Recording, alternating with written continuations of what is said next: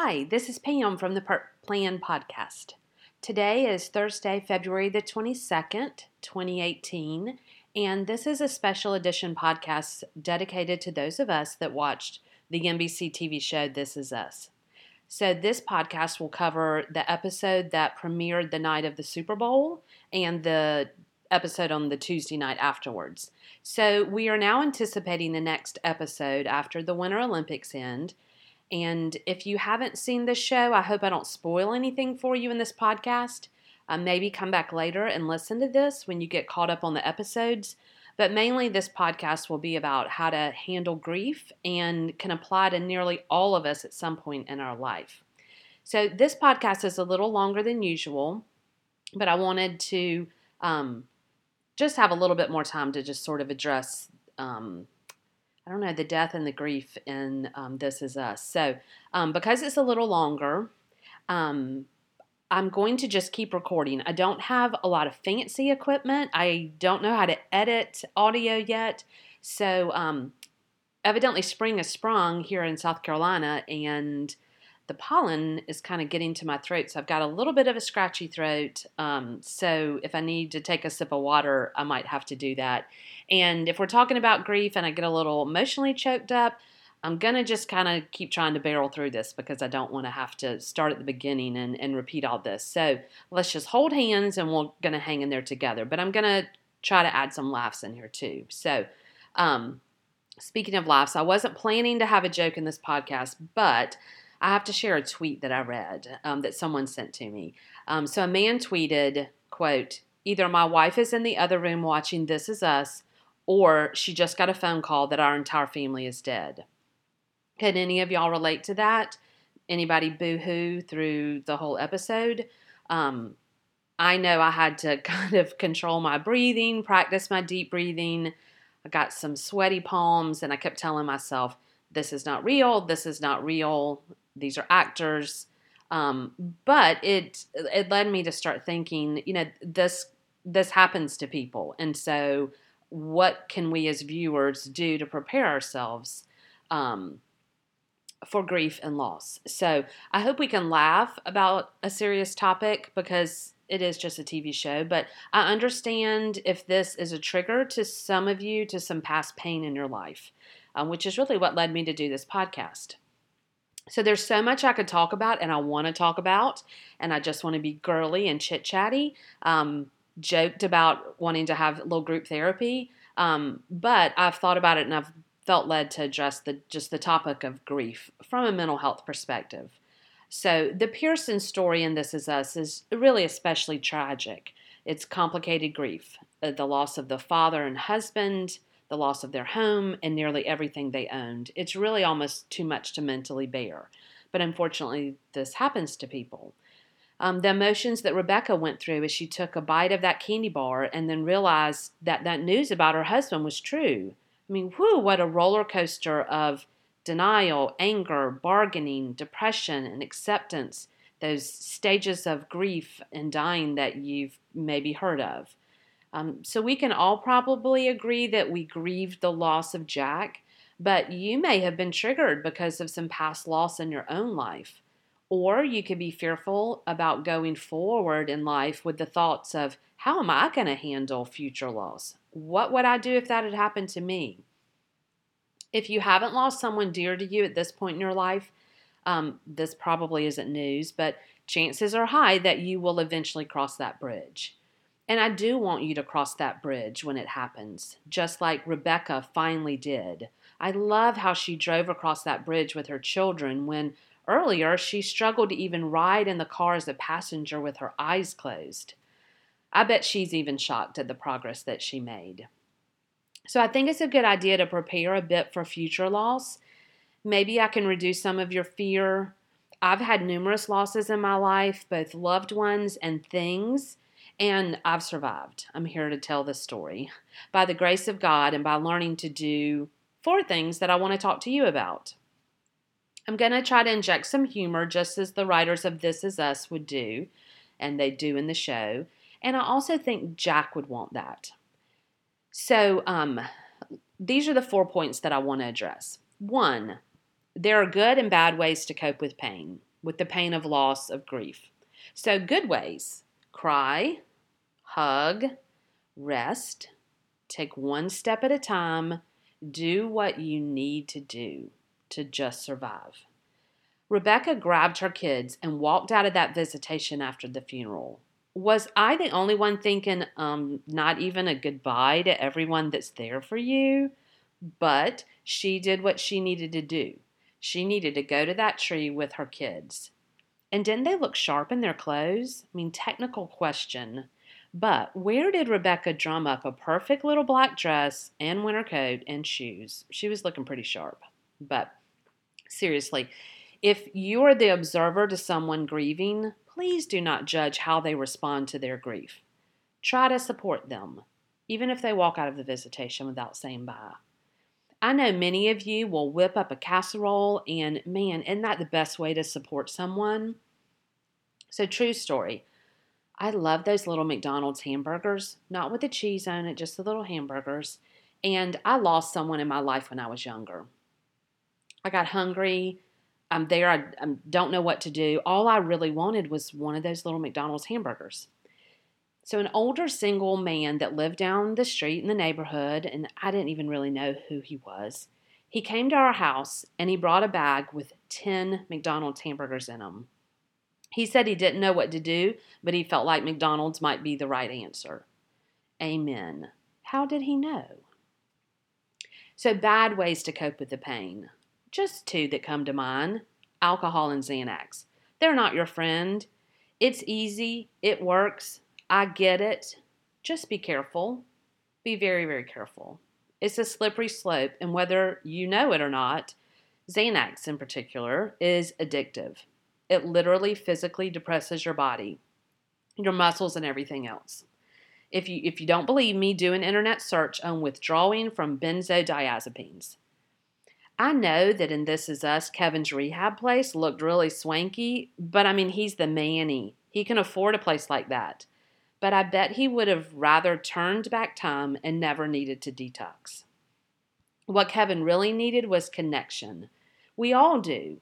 So don't isolate yourself from others when what you need is to be with others.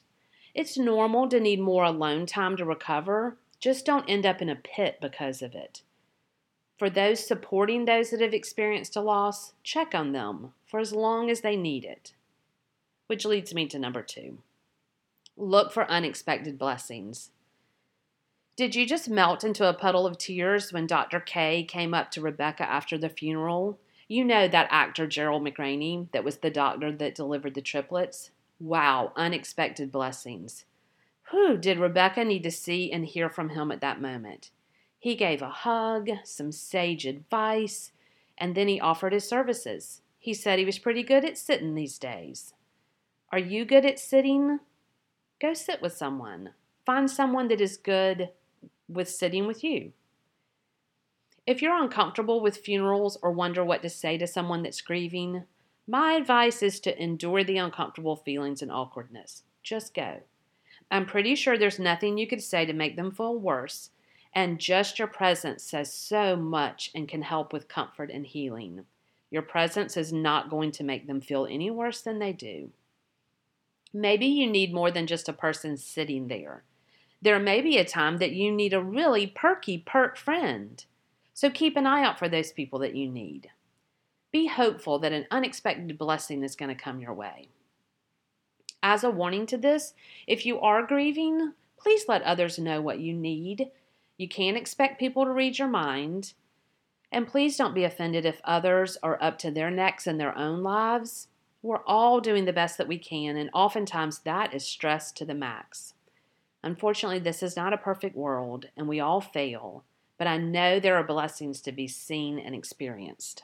So remember the PERT plan and focus on better things when you can and when you're able. So the third thing, when something tragic happens, please don't blame yourself or blame others.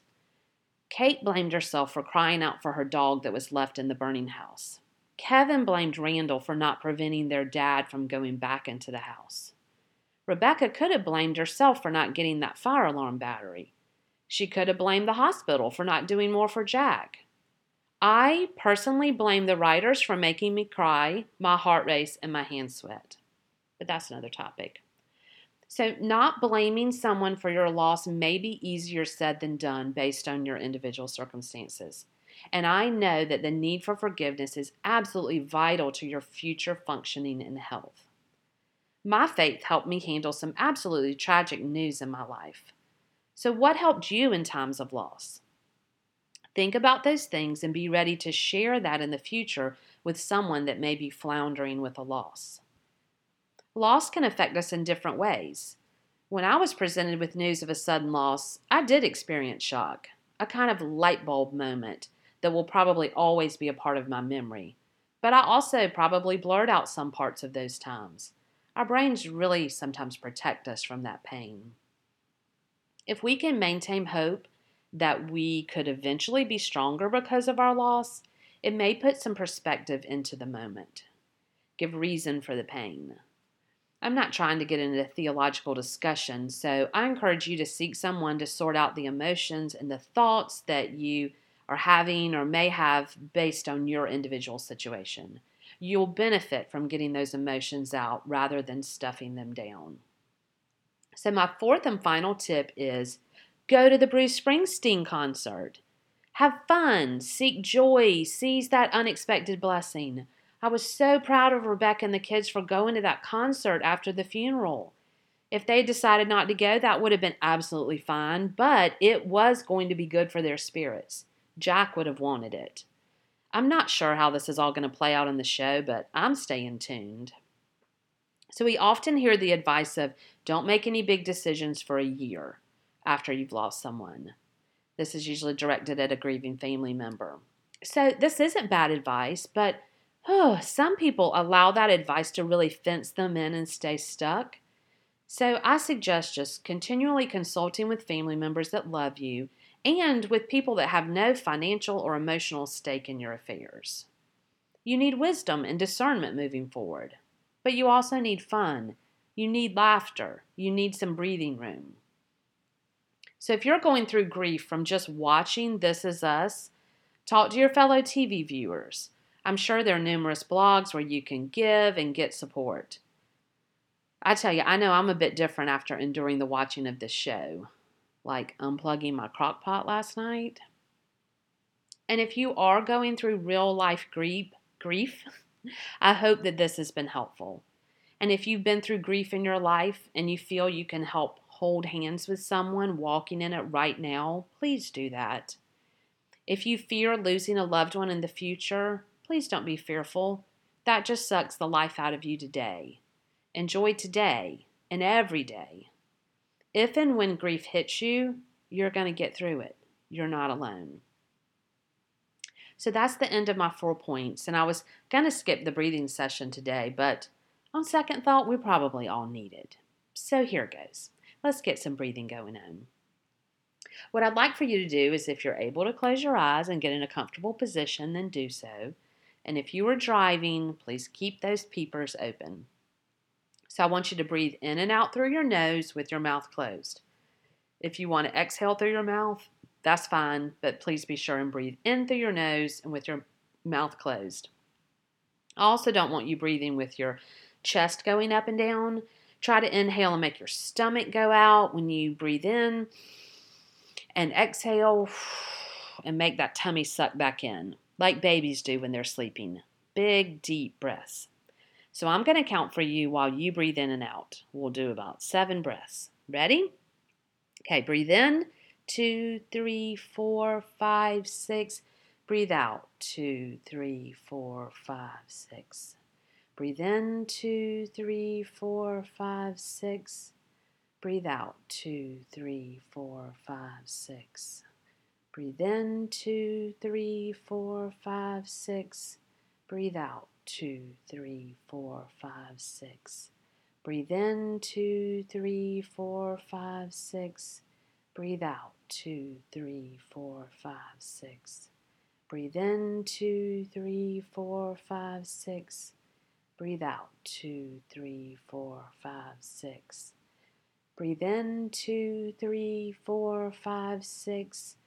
Breathe out. 2, 3, 4, 5, 6. Last time. Breathe in. 2, 3, 4, 5, 6. Breathe out. 2, 3, 4, 5, 6. So you can continue breathing or stop, but we've both probably got to go.